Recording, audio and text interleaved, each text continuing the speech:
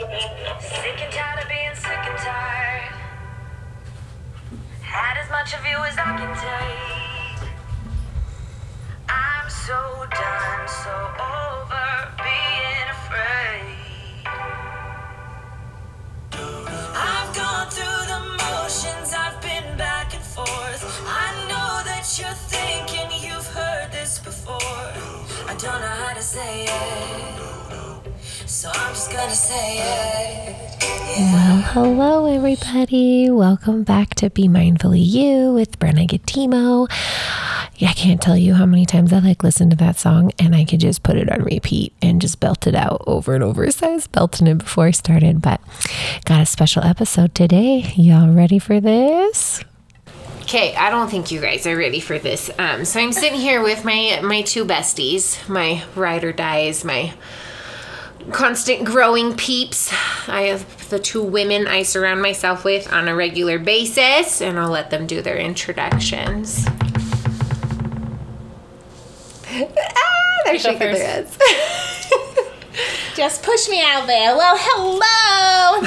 My name is Sabrina Spears, and I am just part of Brenna's amazing tribe of people that she has around her. And I cannot wait to dive into this topic with her and you guys, and you get to listen to us laugh, fight, maybe some tears. Just forewarning, we don't agree with everything, but we do support each other fully. That is a very true statement. Mm-hmm. Very true statement. And that's it for me. Hi, my name is Rita Lara, and I'm also one of Brenna's besties. I have to say that our friendship is so unique and amazing, and I'm just so blessed with Brenna and Sabrina both, and I'm excited to do this. Yeah. All right. So we've been on a kick of talking about parenting and different things that have been going off for, at least for me and my family, in the last couple months. And then I know these ladies also have faced some different challenges, and they also have unique backgrounds as well too with parenting. One of which is, Sabrina coming from a completely different culture, and then Rita's got some different ethnicities, influences there too, as well as myself. And so it's a lot of fun. So I want to get started on talking about what is your parenting style? Like, if you had to put a name to it, or if you know the names, they usually have there's 4 basic ones that they talk about. Do you guys know what those are? No, please. No? Teach us. Yeah. So they have authoritative, authoritarian, permissive, and neglectful. And so what they say for authoritarian is the disciplinarian, permissive or indulgent or neglectful or uninvolved. And then you have the authoritative. And so I thought this was interesting. It's some of the stats, roughly 46% of parents in the U.S. use authoritative parenting style, 26 authoritarian, 18 permissive, and 10 neglectful. And let me get to this. So authoritative parenting is high demandingness, high responsiveness. So authoritative parents have high expectations for achievement and maturity, but they are also warm and responsive.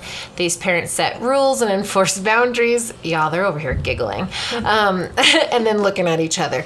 By having open discussions, providing guidance, and using reasoning. So these parents provide their kids with reasoning and explanation for their actions. Explanations allow children to have a sense of awareness and teach kids about values, morals, and goals. Their disciplinary methods are confrontive, reasoned, negotiable, outcome-oriented, and concerned with regulating behaviors as opposed to coercive. Ooh, if I could talk. It goes on to say that they're affectionate and supportive, respect their child's autonomy, provide them with a lot of freedom, and encourage independence. And it just goes on into the communication style and all that stuff. So authoritarian is high demandingness, low responsiveness. So high levels of parent control and low levels of parent responsiveness are the 2 characteristics of authoritarian parenting. So differences, belief, demand, and approach. While both parenting styles demand high standards, authoritarian parents demand blind obedience using reasons such as because I said so. No. Sorry. Yeah. I don't like that. No, I'm just sitting here because like the movie popped in my head about like because I said so with Mandy Moore. Oh. Yeah, and then I was like, I caught myself one day and I'm like, I'm sick and tired of being asked why over and over and over again, and I'm like, because I said so. No. Oh, shit. But the parents are unresponsive to their child's needs and are generally not nurturing. They usually justify using mean treatment to toughen up their kids. No. Okay. And then you have permissive, low demandingness, high responsiveness. So permissive parents set very few rules and boundaries, and they are reluctant to enforce rules. These indulgent parents are warm and indulgent, but they do not like to say no or disappoint their children. They even talk about behaviors on this thing, like from this style of parenting, what you have. I'm gonna have to do a whole separate thing on this because it's fascinating. Neglectful parenting, uninvolved, low demandingness, low responsiveness. So I feel like that's kind of self-explanatory. But they find that uninvolved parents may also have mental issues themselves, such as depression, physical abuse, or child neglect when they were kids. That makes sense. It does make sense. I think that was it, right? No, I don't remember if I got all 4 of them. I think I did. Okay. What do you think? I think my parenting style is I've never done this before and I'm trying to figure it out. Is that a category? Because I've made a whole lot of mistakes. I've done some things right also. And I also feel like parenting, especially my parenting style, really depends on the age of my kids. Like I can't treat my youngest the same way I do my teen. And for me growing up, my parent was really authoritative. She wanted us to listen to what she said, do it how she said it, never question anything, and that never changed from being a toddler to even now to adulthood. Yeah, so she was more of just to correct you, is the authoritarian. Because authoritative is the one that's responsive. They have high demands, but they're also very responsive, whereas the authoritarian is the high demands, but unresponsive. Yeah, that one. What about you, Rena? I think I agree with Sabrina, but I also think I'm more of, is it not authoritarian, but the first authoritative. Yeah, I'm I very feel like we pronounce authoritative. Yeah. So yeah, that's more my parenting style for sure. We love communication and explanations, and sometimes we yell and to work things out, and sometimes we get angry and don't say anything. But I think at the end of the day, communication is definitely important. Yeah. Just being responsive, right? Yeah. And I think at any given moment for me, I could see a little bit of myself in all of those things. Like I could see myself being neglectful at some point because I'm exhausted, just mentally, emotionally worn out, exhausted. But those are moments rather than the Your constant style. and the standard norm. I could see myself being permissive because I'm much more like passive with, allowing them to explore and do what they want. They can they can make a mess in the house and it's like no big deal, but eventually they're going to pick it up. So then there's that authoritative piece that comes in for me as well too. I think when I get super exhausted, like high demands and non-responsive could also for the authoritarian come out as well too. But I think it just depends on whether or not my cup is full. or if it's half empty because I'm lacking and struggling through whatever's going on. That's true. I can definitely relate to that. Yeah, but I'm definitely more on the authoritative side. Like just like you ladies, communication is key. Like I'm the first person that's like, oh, you're struggling? Okay, let's go to counseling, because I can't be counseling and be mom at the same time. And, having them express themselves and learn how to express themselves, and knowing what emotions are and all of that stuff. So I feel like there's I could see myself in a little bit. That's why I was laughing, because I was like, because I said so. Girl, I've been guilty of saying that. I think we've all said that. It's hard to keep the outside world. Yeah, but let's face it, sometimes as parents, but mostly mothers, because let's face it, we are the ones that really spend most of our time with the kiddos. But we're tired. And sometimes it's just like, because I said so, don't ask me anything else. That's pretty much what that translates. Yep. Do our children receive it that way? Probably not. But does it get them to just shush for us? Yeah. Yeah. Sometimes, I'm too tired to even give an explanation. I'm just like, I don't want to explain to you why I asked you to do that, or why I asked you to do this, or whatever it is. Oh, you get, Mom, did you hear me? Yeah. Did you hear? I heard you. I'm just choosing my words wisely. My favorite part is when they're like, Mommy, Brenna. And I'm like, stop saying my name. I didn't answer the first time. There's a reason for it. Parenting style. So Sabrina kind of touched on this. Is it similar to your parents' way of doing things growing?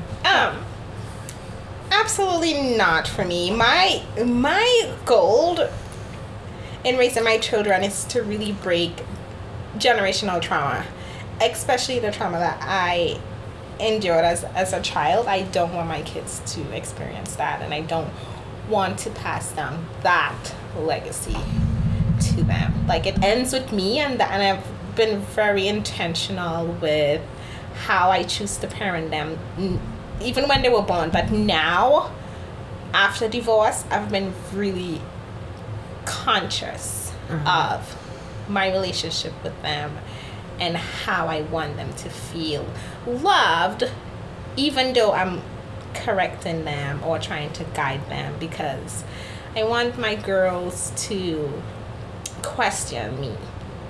I'm not right all the time.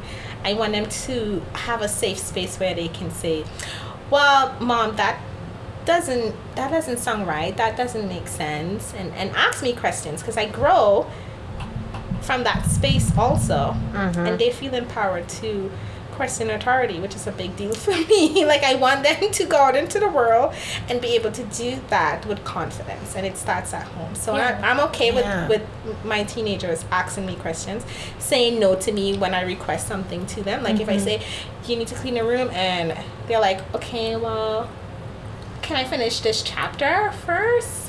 Because that was never an option for me growing up. I could never say that. No, you're just getting up and doing it. Now. So, saying no respectfully, of course. But yeah. I love it. What about you? So I was raised in a very loving household. My mom and dad were just raised us with love and acceptance, and they didn't discipline us physically. I can remember a couple times that I'd been spanked or slapped, but they weren't physical. I think the generational trauma stopped with my mom, because she grew up in a very abusive household, physically, mentally, and sexually, and so she chose to change how she parent us. And I think for anyone to be able to do that is just amazing. Absolutely. And can I just say, Sabrina has the patience of a saint. I mean, it is insane, the patience she has and the calmness she has. Sometimes I just stare at her and I'm like, wow, one day when I grow up. Well, thanks for I totally feel you on that, because there's times where I'm on the phone and I mute her. because I don't want her to hear the crotchetiness of what's going to come out of my mouth towards my kids, because I've told them 50,000 times to freaking do whatever. And then I come back on and she's like, "Are you okay?" And I'm like, "Oh, I'm fine. I just didn't want you to listen to my shame, okay?" I would not judge you. I believe that, but still, it makes me feel better when you don't have to listen to it. Yeah, I would say for my household. Oh, did you have anything else you wanted to mention? Okay. My household was probably like similar thing. My dad was raised by a the chief of police. Wow, and so it was very like authoritarian. Like, you will do what I say, you will make us look good because of the status and what we have as a public figure in the household. They used a lot of like gifts to buy love and affection, which was like a very big trigger point for my dad. And so for him, it was really interesting watching him and my mom, because my mom also has the same like background, but hers was single mom for a very long time. Dad left, but her mom is probably on the personality spectrum, like having a disorder of some sort, and all of the uncles and aunts are kind of that way. And it's very fascinating, like listening to the stories and the things. Like, she was very neglectful and permissive, criticizing, like tearing her down. And so my mom and my dad kind of like broke away from like their own home stuff to like create their own parenting thing. And I think in the midst of all of that, like, I had a really good childhood, but there are certain things that I'm like, oh hell no, like I would never in a million years. So it was like more of like very rare that I would hear, "I'm so proud of you," or "You did a great job," or things like that. Yeah. And that's something that my mom has identified as a grandmother, that she looks at me and she's like, "You are so good at complimenting your kids." I was never like that. Like, we would hear it, but it'd be like once in a blue moon. Then I think about Nemo and his family. They never stated "I love you." And I think we had this conversation, Sabrina, one night about that. Like, they never said "I love you." Yeah. And I was like, well, I can actually say that in my family. We say it all the freaking time. So that's like, you take what you can. But my household was definitely authoritative, and then there was probably brief moments where there were other things that went on, but my parents were very responsive and wanted us to be responsive. They were always giving us choices. You can do this or you can do this, and just know that there's always consequences, natural consequences for those options that you choose. And so it's just very fascinating, like watching. And then there's like the sprinkled, I feel like, and correct me if I'm wrong, but there's always something, like, you come from that background, you can change the generational trauma, but the scars are so deep that there's points where it trickles in.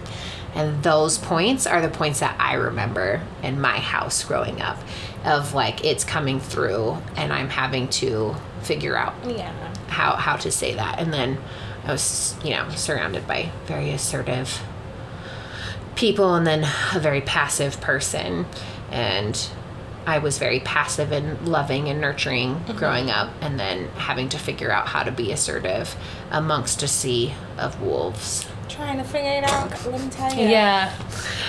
You haven't done it before, and you're trying to do it better.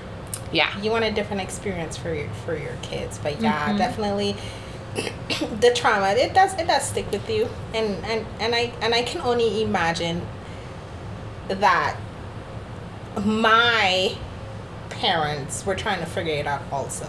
So I do have grace in that sense, but also I have no compassion at the same time for the way that things were done.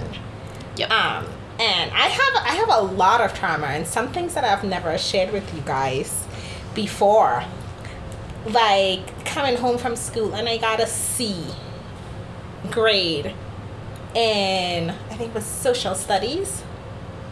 Yeah, A's and B's and everything else, but I got a C. And my mother told me to strip naked, and she got a huge belt and beat me.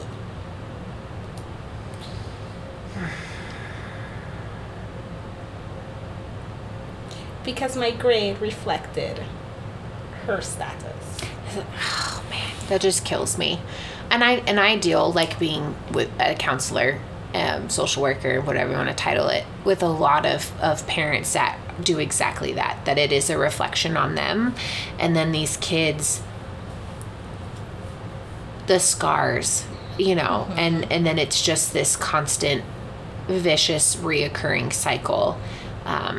And I could go off on a big soapbox, and I won't, about all of those things, which is why I'll probably do another podcast to talk about exactly that, about the behavior things that you see in kids when they do that. Like, I'm curious, Sabrina, like what that was like for you afterwards, like what your reaction was. It was traumatizing, but also when you have your children waking up at 4:00 in the morning to cook food so that it can be sold at the shop, at the school, because that's where she worked. Like, how much sleep did we really get? It was in an environment where we could thrive, right? We were pretty much just trying to make it. We had a lot of responsibilities. And your chores were Plus- before your homework. I remember you telling me Yeah. that. Your chores were a priority So over after your helping schoolwork. cook all that food, walking to school, dropping it off, coming back home, getting dressed for school, walking back to school, then after school, helping her load everything up, pack it all in a wheelbarrow, push it home, and then when we got home, we had to clean and do dishes because we cooked all the food the morning of. Wow. Plus chores, plus all the things. So Yeah, but that's normal for some people. right. So when I say I have grace, but at the same time I have no compassion, that's where it lies. Because for me, I would never let my kids endure that. Never. Because and I think we briefly touched on this the other day, like you go into, when you're in survival mode, you're not thinking about anything else. It's just fight, flight, or freeze. And a lot of people don't realize that. In some moments they'll freeze, in some moments they'll run. And a lot of the moments, like, we fight and power through, and they don't think that it's survival. They'll actually title it as, well, I'm just persevering through the difficulties, but it's not like you're in survival mode still. And so when you talk about those functions, the three areas in the brain of like your executive state, your emotional state, and your survival state, you're just acting and doing. And there might be some verbal stuff that comes out, but you're never in your executive state because you're trying to figure out how to make ends meet. And then it's just this. But big, also how to be safe. Yeah. How to be safe. I know that my mom, she suffered with PTSD and, of course, all the stuff that comes with childhood trauma, and obviously that growing up, we could see that. And I kind of feel like this might sound a little crazy to people who don't believe in this kind of stuff, but I feel like that's why her life was so shortened, because she was forced to be an adult at such a young age, and she suffered such trauma at such a young age. I don't think there's anything wrong with stating that. I mean, The body does keep score. Yep. Yeah. And so, it was like when she was 5 years old, she was forced to take care of her Down syndrome brother and then her other brother. And essentially, so she was like, at 5, essentially she was like, a teenager, and I feel like just all that stuff she went through just took years off her life. Yeah, they definitely say, shoot, I crack that joke all the time about me being 34, but inside I'm more like probably 64. I'm just going through cancer treatment. I'm like, what the heck? And that's, the trauma piece of it, yes, you do. And I, like, even me, for myself, like, people are like, you are an old soul. You're old. You're way older beyond your years than what you actually are because of all the things. Yeah. And that's something that my mom had stated too. She was like, people are going to leave your life, and it's not because of anything other than you have outgrown everyone around you because of your experiences. So I wholeheartedly believe and I don't that. think she got the proper healing ever. She did her best in what she could, but I don't think she ever got the proper healing. So, but I am very thankful that she chose to break that generational trauma. Yeah. Even though she was a Absolutely. teenage mom, she still. She chose to do She things would- differently I for mean- you guys. Yeah, but was she really But a she, teenage yeah, mom? she really wasn't a teenage mom. No, because she'd been a caregiver for so long. Since That's she all was 5 she's years known. old, Yeah.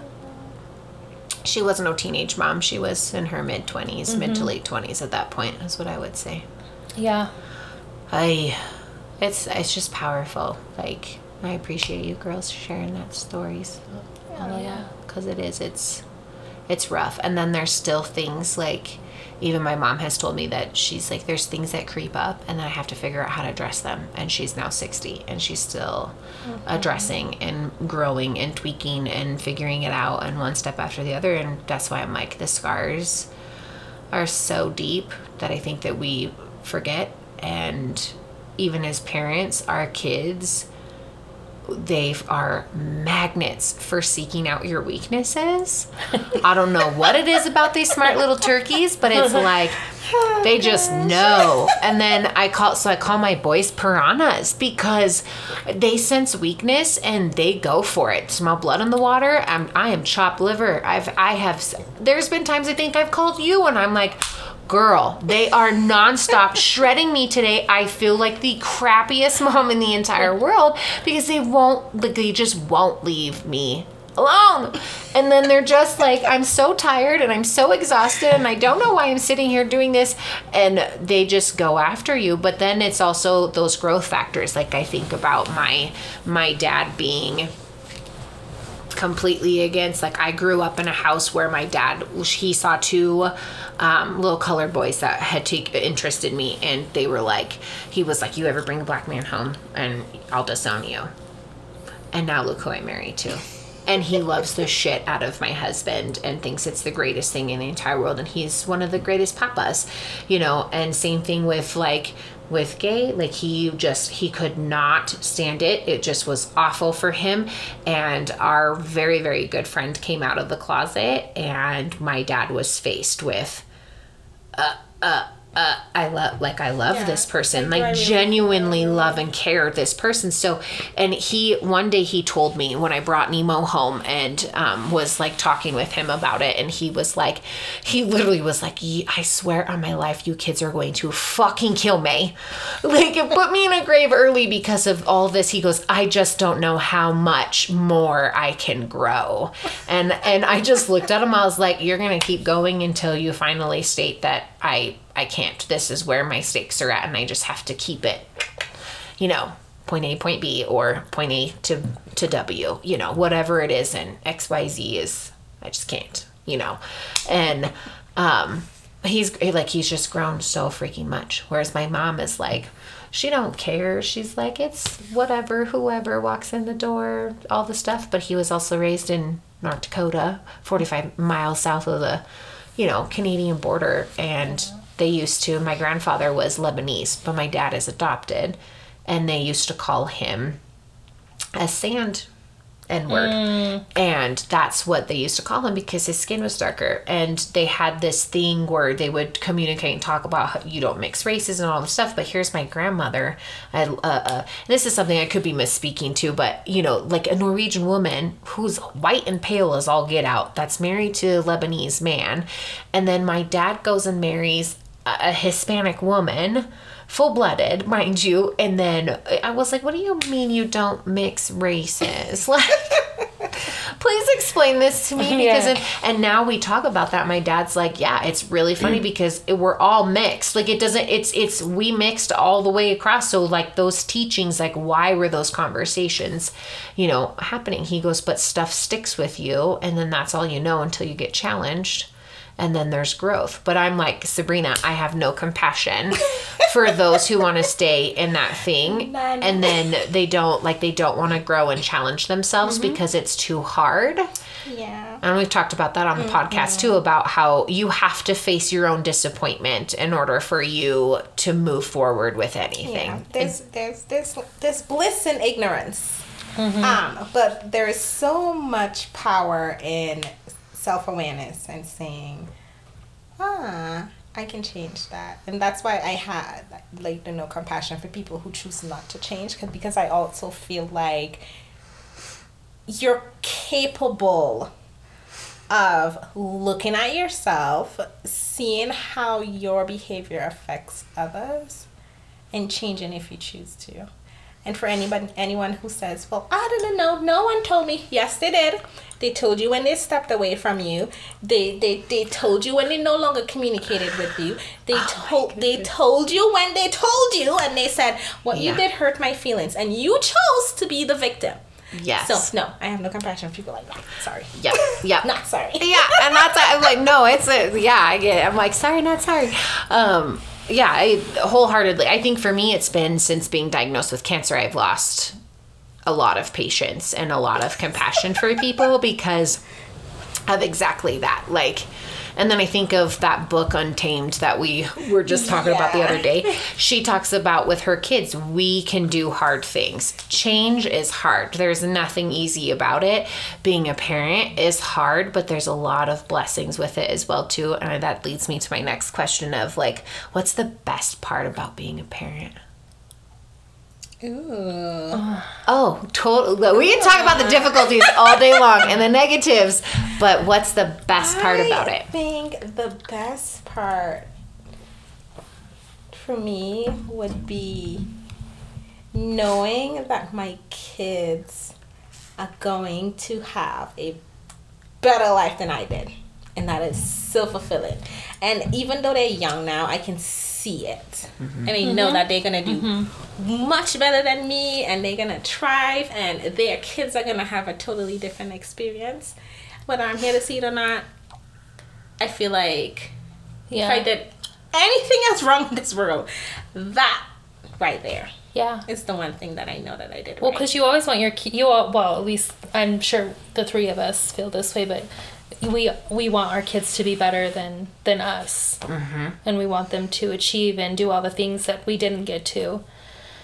But I think for me, it's just watching them grow. Like, it's so fascinating that they were in our tummies and then they're babies and they go through all these stages and phases and styles and behaviors and attitudes, and it's just really fascinating to see kids grow.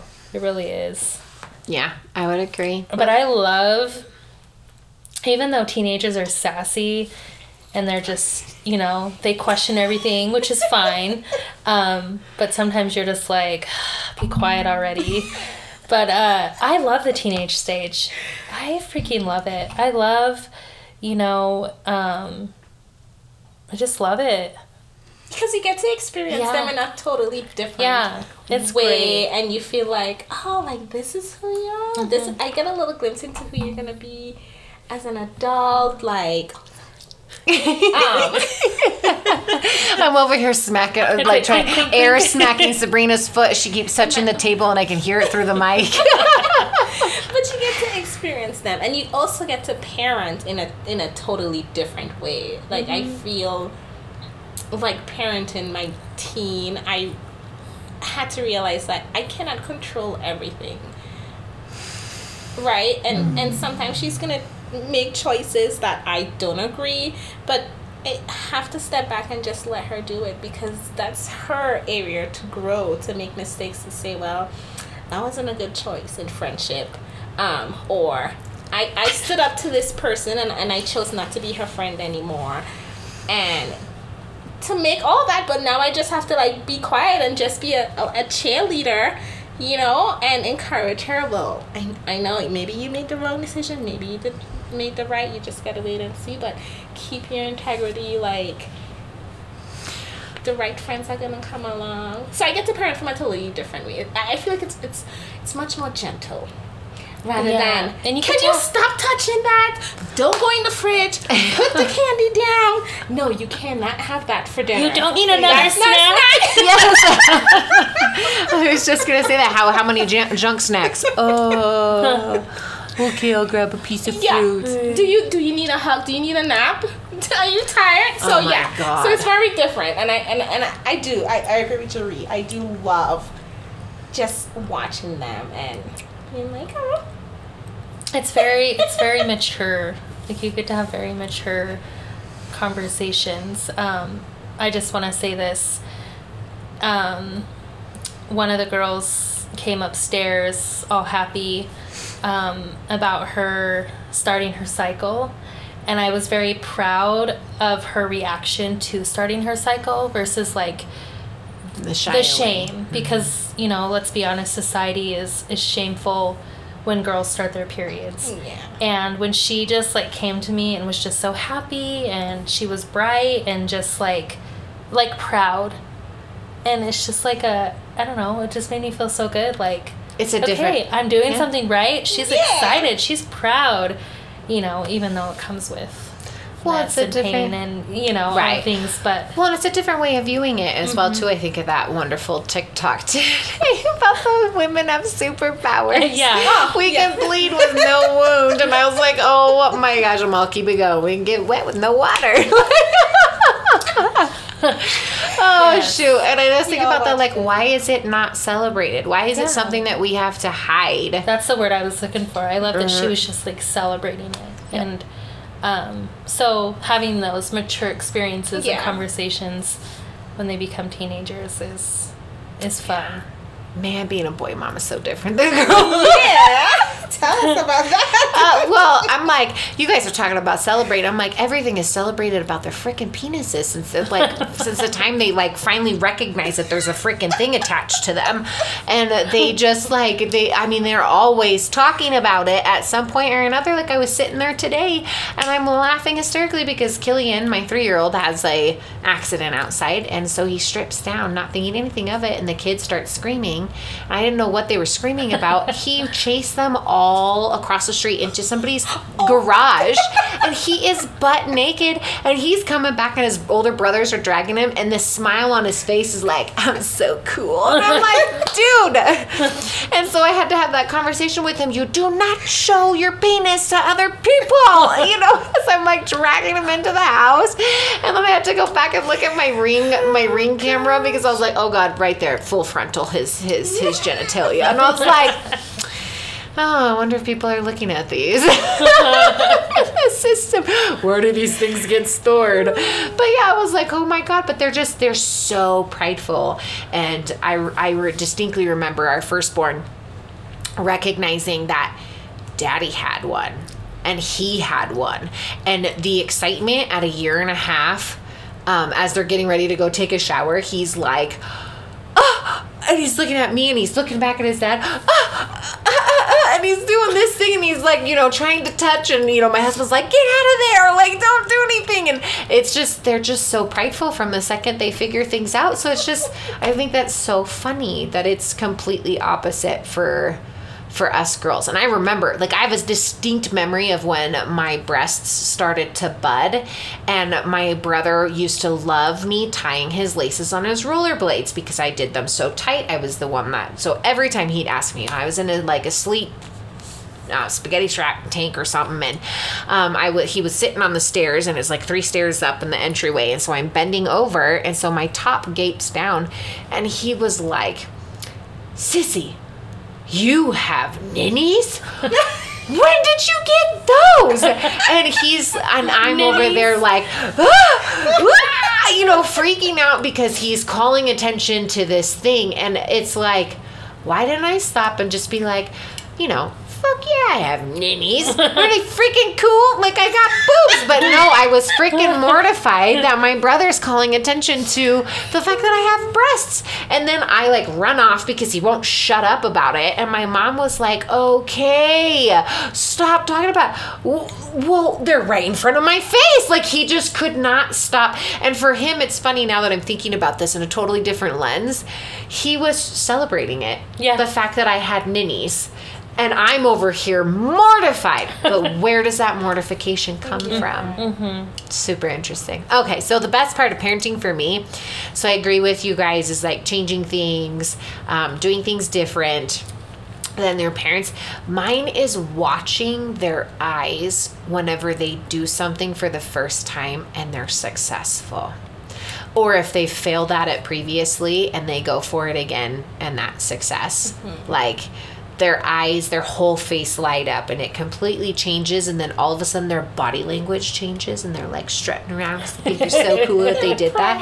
And that to me, I think is the best part of parenting, is seeing that aspect and watching them learn new things and coaching them through it. My stepdaughter's getting into that teenage thing. And I do like the conversations, like the different conversations that you can have, like the challenging them with the questions and the critical thinking. I do not like the sass. I'm just like, oh, you need to tone it down. And I've always been that way, even as a counselor with teenagers, like middle schoolers through high school. Like I tell all the kids that you can cuss in front of me, like all this stuff, but the second you speak to me in such a manner, like, I feel my whole back like arch up, like, what did you just say? Yeah, you know, the tone. Yeah, and I'm like, better check it. They still testing boundaries. Oh man, like all the time. And so I feel like that. So I'm excited to see what it's like, because you know, girls, they're so easy when they're younger, and then as they grow, that's typically what they say, is that they get harder. And boys, they say, are of the opposite. Like, they're so hard when they're young. God, they are hard. They're just, and it's not even that they're busy, it's not even that they're hard. They're just so busy. And it's like, go, and run, and do this and do that. And you have to keep them entertained. Otherwise, they get into stuff. And the next thing you know, it's like this morning, Malcolm was cleaning up, and then he just took all the tiny little Legos and just threw them all over the bedroom floor. And I was like, are you serious right now? And the cleaning ladies just showed up at the house. And I was like, trying not to lose my cool, and I was like, what is going through your freaking head, kid? Like, get it together. And like, you know, I'm like, come on, we got swimming lessons, we gotta go.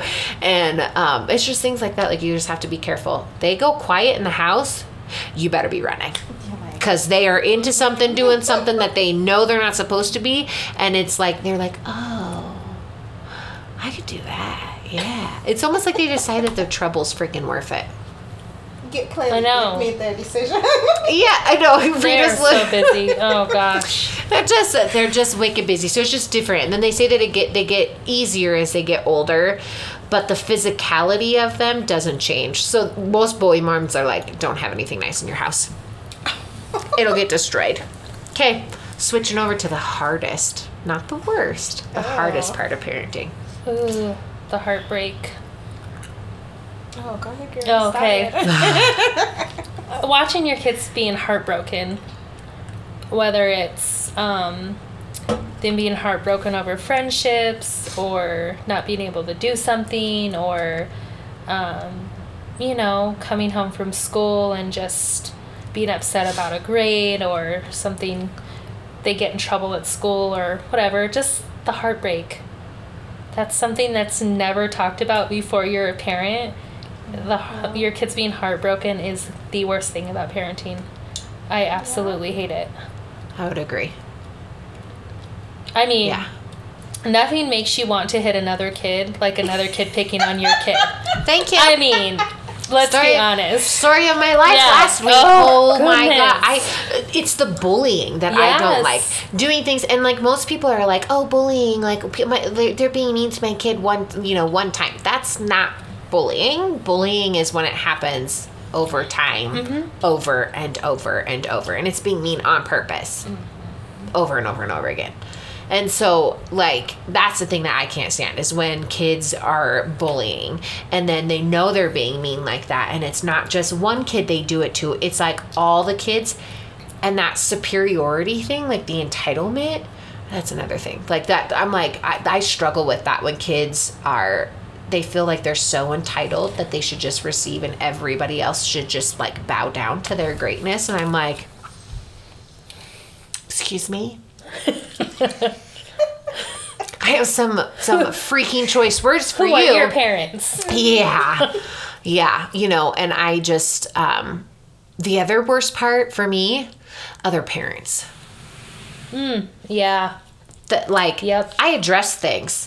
Being that responsive parent and the involved parent, I'll like, talk to me. Please talk to me. I love, because if you tell me something about my kid, like, I want to know about it, so then I can address it with them and we'll have a conversation. But when you go to talk to other parents, I can't even tell you how many times I've been sloughed off, or they're just like, okay, whatever. Yeah. That's the big two for me. I'm like, bullying and sloughing off parenting, like just talking to other parents. It's gross. Yeah, girl. It's hard. Yeah, it's hard. Yes, and then it's hard to keep your own expectations in check because you expect them to be the same parenting style as you are and how responsive you are and all this stuff, but you can't. So then it goes back down to that spiral of the trail of like, I'm so disappointed and disgusted with the fact that you won't do this, but those are my expectations, not their expectations. Don't get me started. I'll go around and around. Grace. Patience. I would say in this season of my life, because I feel like it just really depends on the season and the age of your kids. You struggle with different things. Some things can be hard when they're toddlers, when they're 8, then when they're teenagers, then when they're adults. Like, the hard never stops. It just looks very different. This is true. So I would say hard part during a divorce would be the guilt of choosing your own happiness and peace above your kids. And I know I may get some shit for this, but I don't regret it. Because here's the thing, I can only pour from a healthy, full me and pour into my kids. And do that in a healthy way. Yeah, but And do that in a positive way. I cannot point to my children being quarter filled. I cannot point to my children from a cup that has holes in it. Mm-hmm. Yep. So during divorce, I had to put me first and create a better and the best version of myself so that I am able to parent them in a healthy way. Mm-hmm. And responding to them in a healthy way. Yes. And not being And reactive. parent in a healthy way, yes. I don't think you should get any flack for that, and No, I'd have your back on that that- because I would say that to anybody. You have to be healthy yourself Yeah. in order for you to pour into your kids, to pour into other people, to pour into the work that you're doing. It's not just about, like the parenting aspect of it. Number one should always be just that, number one. I cannot pour into other people when I am sick and tired and beyond all those things. And that was something that, for me, I got really good at, like, nope, can't do it right now. And I told my kids that during my cancer treatment. That's how, like, sometimes there was somebody that had posted that they never told their young children that she was diagnosed with breast cancer and going through chemo and like all this stuff. She never told her kids. I disagree with that so wholeheartedly because your kids are so in tune with you. They know. They know when something is and I could not fake being sick. So there was times I would look at my son and I'm like, I can't. Mommy can't today. Are you not feeling good, Mommy? No, buddy. I am really unwell and I can't. Please go talk to Mimi. Please go talk to Papa. Please go talk to your daddy. Please go talk to another adult that could probably help you with this because I can't today. And it teaches them to, for other people, like if other people in their lives are sick or their friends or their teachers or their cousins or their grandma and grandpa or, whatever, they know what that means when you say, I can't right now, I don't feel good, or I'm tired, or I've had a long day, or, it teaches them boundaries. Yep. And I'm sure there's some stuff that, will come out for the kids later in life as well too, for like you choosing them. Like there's always going to be there's no child on this planet that will ever come out completely unscathed. There will always be a scar, but it's what scars are you going to place on your kid? I think is the biggest one. And to me, that's not a scar. To me, that is like a growth thing for them to recognize something, a lesson learned that you have to take care of yourself and you have to be a whole and happy person. 'Cause girl, I cannot tell you there was a dawning moment for me where I was in a bad, unhealthy relationship. I had a year of growth. Like, I just was working on myself the whole time, was turning down, male advances and like all this I was like, no, no, no. Then I go back to that person. And a couple months in, I started losing myself again. And I was like, nope. I have done too much work and too much stuff that I was like, it's got to be me. So then it's like backtracking out of that. But it's that self-awareness to realize that your kids they are a relationship the same way that your significant other is a relationship, the same way that your, extended family, your coworkers, all of it. This is true, but it's still a struggle when they don't understand and you try to shield your kids from so much and you get well, why didn't you guys stay together? Or why are we not living in the same household? Or you have other people's opinion where it's like, I would never break up my my home because of that. We'll get divorced after the kids are all gone and in college or finish school. And I'm like, I rather parent single and have a healthy home rather than a toxic dynamic and think that the kids don't notice because they pick up on everything. They do. They know when you're not happy. They know when you're upset. I think about Malcolm. I was unwell after an infusion that I got. Like, I don't know what was going on, but my body was having a reaction to it. It wasn't the old chemo drugs that made me really sick, but I still felt sick. And he was sitting in the back seat and you could just see the anxiety in his body at 6 years old. And he's like, you're sick again. And I was like, no, baby, I'm not. But you're acting. I said, the medicine that I took today is definitely making me feel bad, but I'm not sick like I was. Are you? And, and so they know and they recognize that. And so then it's coming up with those ways of like explaining it to them, but it can be explained. Mm-hmm. Like most people are like, well, how do you explain to them about your breasts? And I'm like, I literally told Malcolm, I was like, I cannot pick you up. Mommy had one of her boobs chopped off. And what? And he's like they took it off. And so I would show him my scar and I'm like, yeah, buddy, they took it off because that's where the cancer was at. That's where the sickness was. Okay. Then James, can you pick me up and put me in the tree? She can't do that. Mom got her boob chopped off. I'm just like, they understand things. And then I just explain stuff and I haven't hid any of the stuff or any of that, but they do understand. The explanation is hard. They eventually form their own. I feel like they form their own opinions or judgments about it, and there's no way around that. They're always going to form it, and we don't have control over that either. Yeah. Mm-hmm. But I think it's fabulous how you're doing. Well, that you've done all that. Part. That's my hot season. I think you did it with such grace, though. It was heartbreaking for you and them but I think you did it with grace. Absolutely. Mm-hmm. Well, thanks, girl. I appreciate it. You're welcome. I know it was hard. Yeah. Mm-hmm. Yeah. But we could say the same thing about you. Oh, yeah. And going through that with grace and doing what you need, doing what you need to do and handling it. And then the introductions of new things coming into play. And well, I told the kids that it's sad and it's hard, but eventually they'll see that it was for the better. And sure enough, 6 months later or whatever, Nia and Ava both.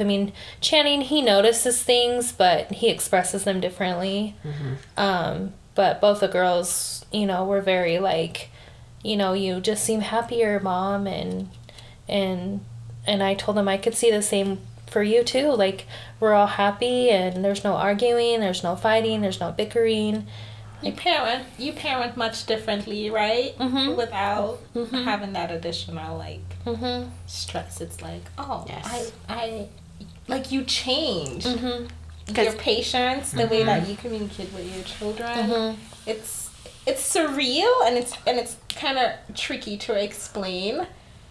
But parenting from a healthy, happy place as a mom, does impact your kids drastically. And if I had to do things over again, I would make the same decision. I'll do it again and again and again. So going back to those 4 different parenting styles, there were probably times where you guys were more permissive or even neglectful because of the environment that you were in. Parenting from survival. Yeah, I feel like the neglectful and the survival, but the neglectful part was I never wanted to be home because I wasn't happy, and so The absentee piece of it. going out and drinking and not coming home and just living that toxic, unhealthy, life. Yeah. Yeah. So, I mean, Passing the Trulies over that here. part. Yeah. Yeah, and I look back at it and I'm like, I feel ashamed kind of, but it's also like it's part of my growth. Yep. Like I could never think about doing that now, not ever. Mm-hmm. So, and I have to say the same for their dad's household. It's much happier over there too. And he's grown and he's done all the things. So it just feels really nice that we kind of have that down. I mean, obviously we still have arguments and disagreements, but Sugar, I'm so married now. yeah, nothing like it was. No, but it's different. The arguments change because it's different when you're living in the house with the same person, and there's the toxicity of it because the two of you, I guess you could say, aren't meant to be. I mean, however you want to phrase that, but there's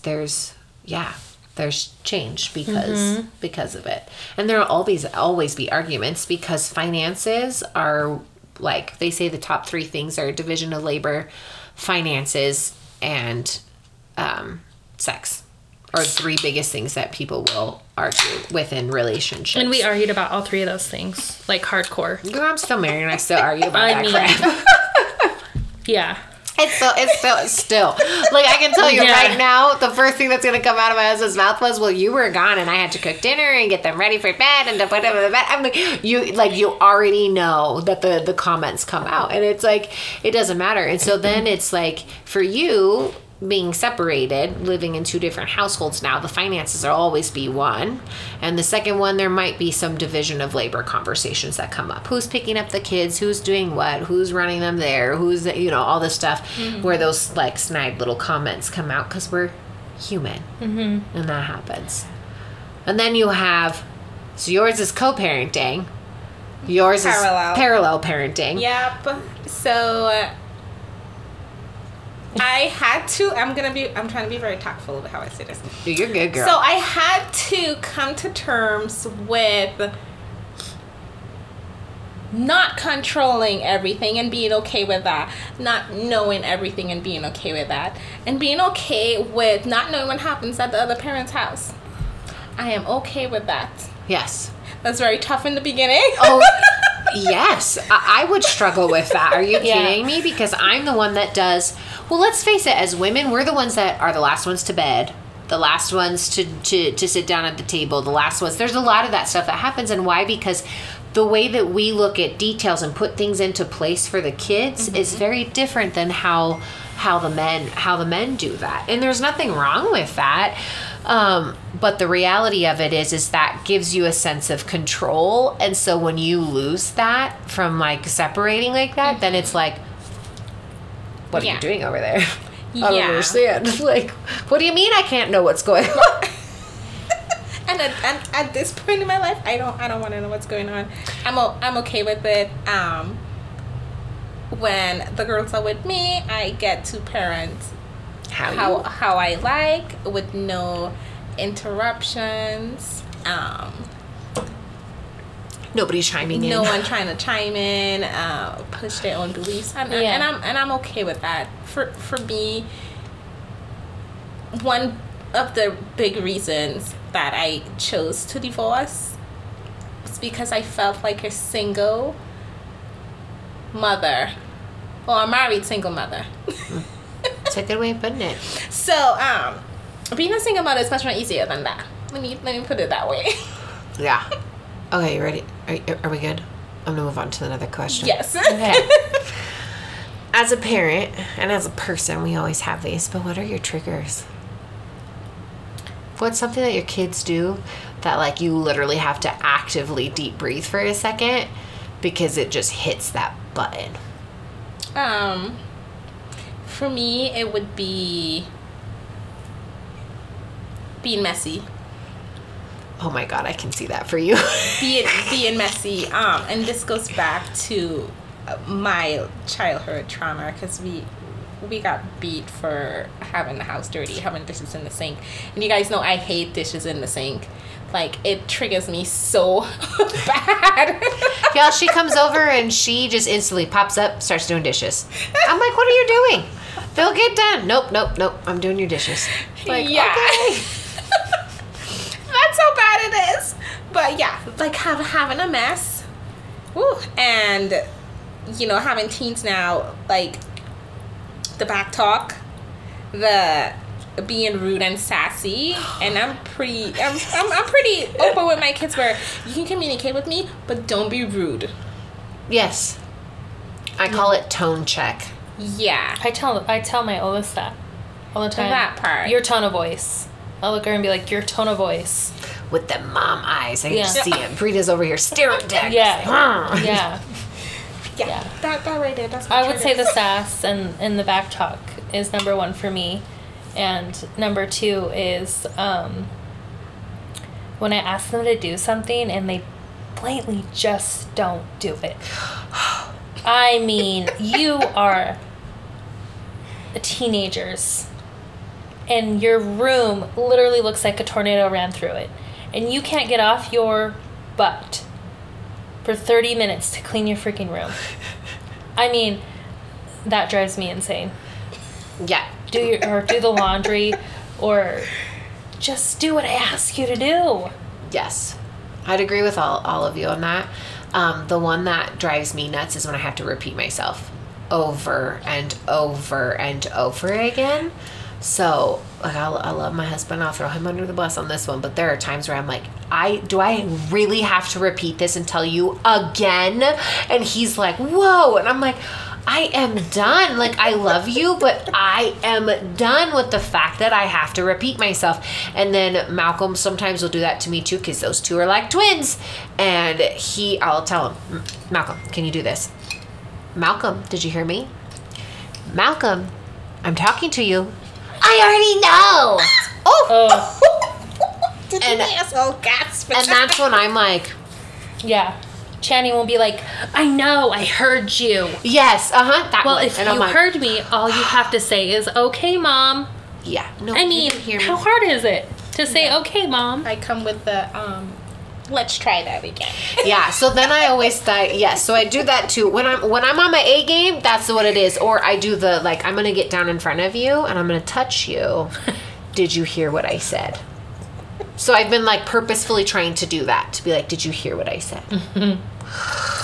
Because I'm like, it instantly flares me up when I have to constantly, like, over and over and over. And of course, in this stage right now, that's what I have to do. I mean, with a 7, 5, and 3-year-old, it's like over and over and over.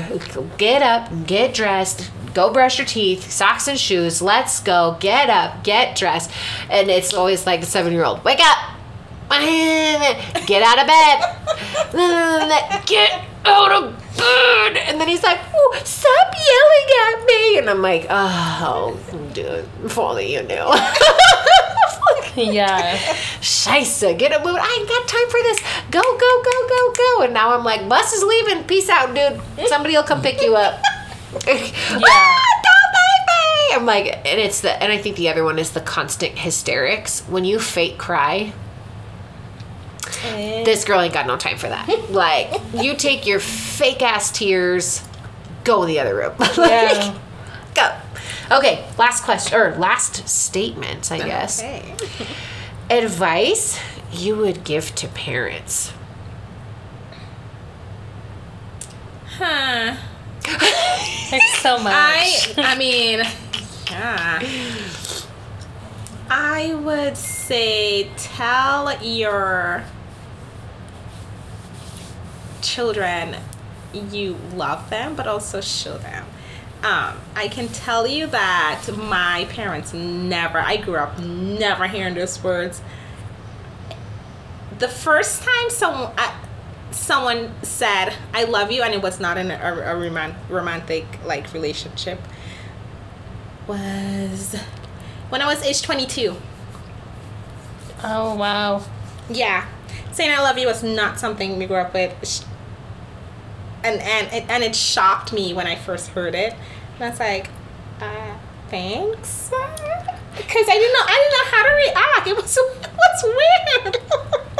Oh my god, that's like every teenage girl's worst nightmare. I love you. Thanks. Am I supposed to say it back? Right, but you know, and that was when I first moved to Wyoming. So it coming from a totally different culture in Trinidad and Tobago, and coming here and you find that I love yous was so like frequent and open and freely given, and it didn't come from someone who you were in a romantic relationship with. It came from friends and like family, and I was like, okay, that's weird. This is weird. But now, but fast forward 16 years, I tell my girls all the time, like, I love them, and I do, and it heals me just saying it, Mm-hmm. and it heals me with showing them that I do love them. So it's not just the words, like the actions should match also. And another thing would be honest with your kids. Because a lot of times as parents we hold back and we think that they don't know, they can't see that, they don't see the struggle, they don't know that mom's stressed out. But yeah, they do. And third would be stop putting financial burdens on your children. Stop telling your children that we don't have money, we can't afford this. And I'm telling you guys from experience, because that was a burden that was placed on me as a young child. It's your fault that your dad doesn't bring money over. It's your fault pretty much that we don't have food. Mm-hmm. And I'm like, ma'am, I did not tell you to go sleep with a married man.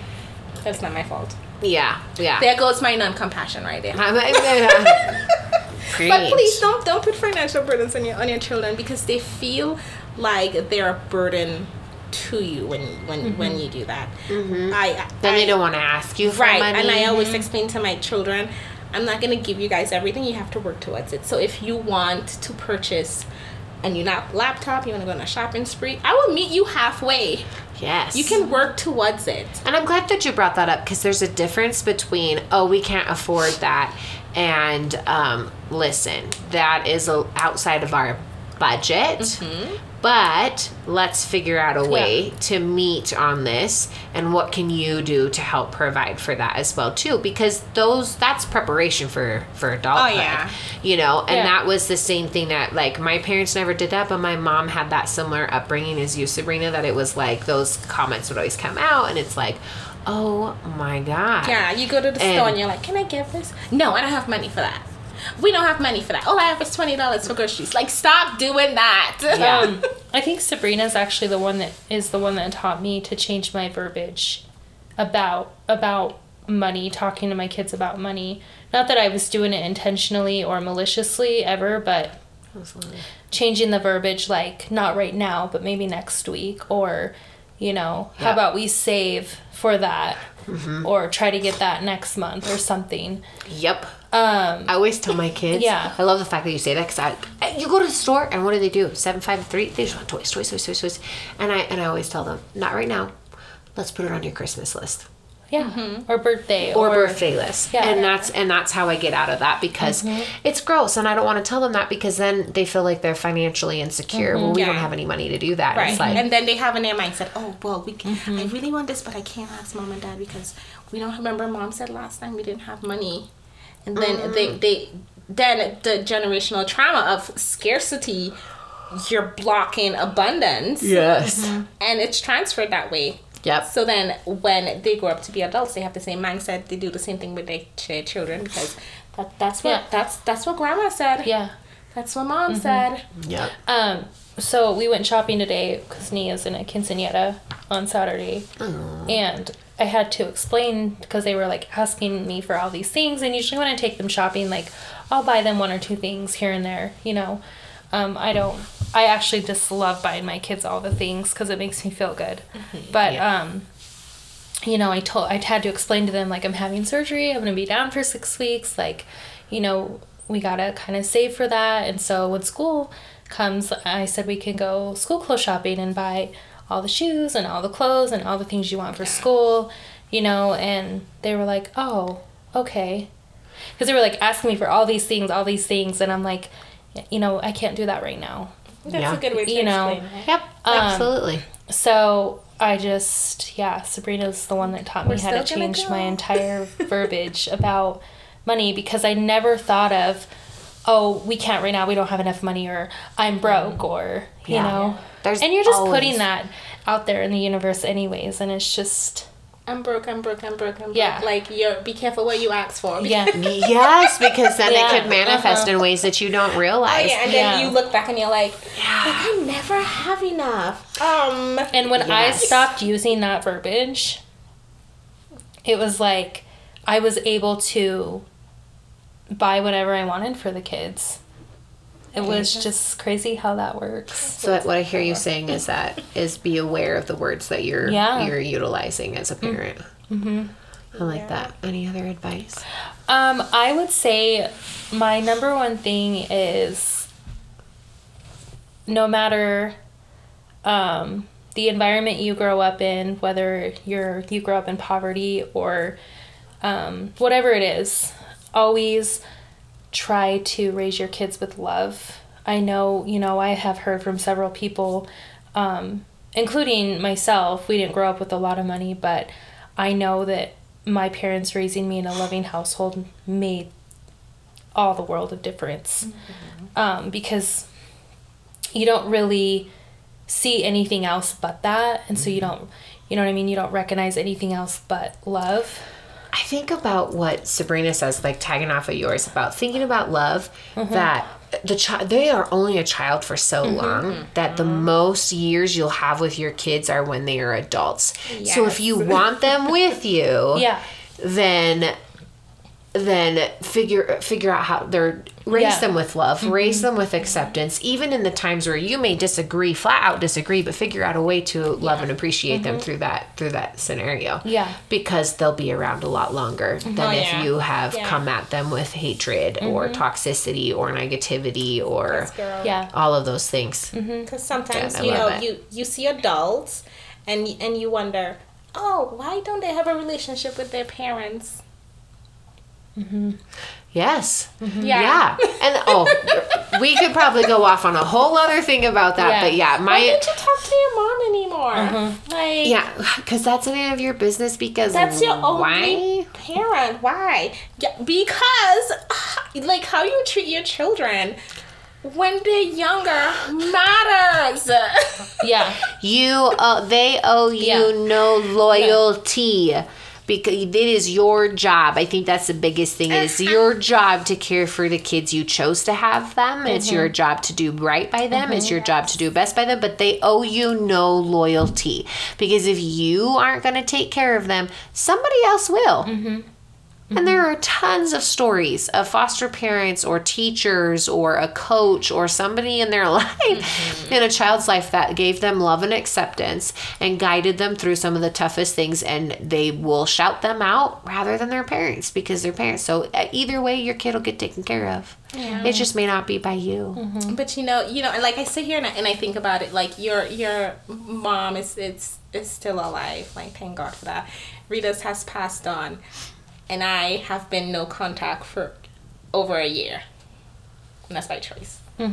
So that tells you how important it is to have a relationship with your children and do right and don't be abusive. Like, create an environment where they can thrive and not just survive. Yes. And then to go off of that, number 2 is be supportive.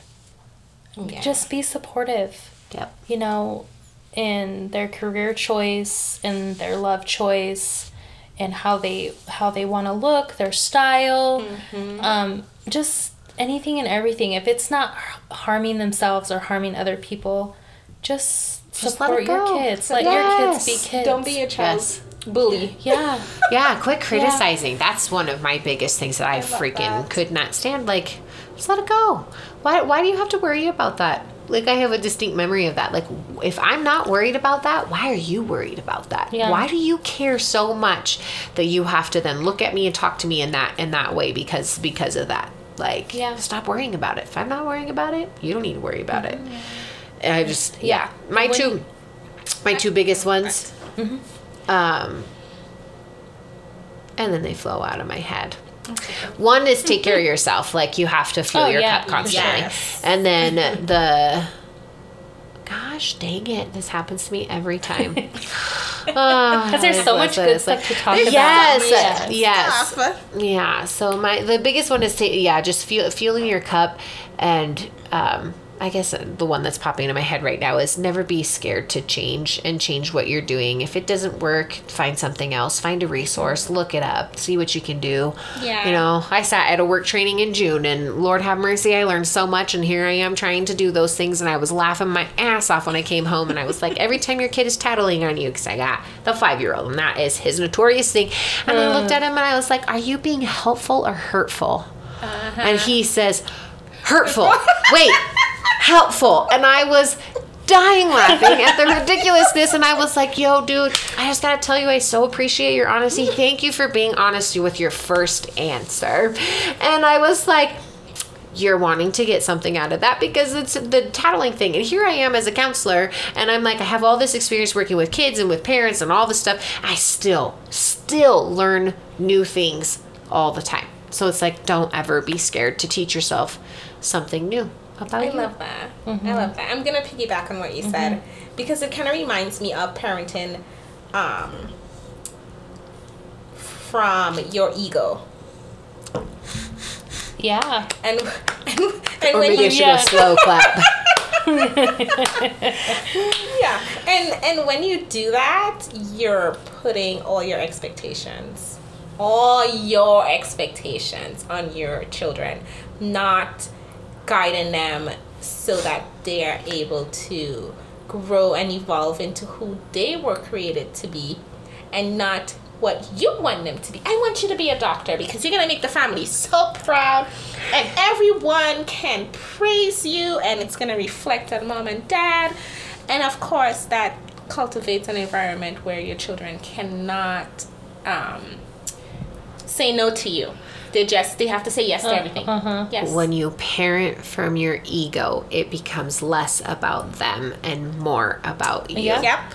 Because I've heard you make your family so proud.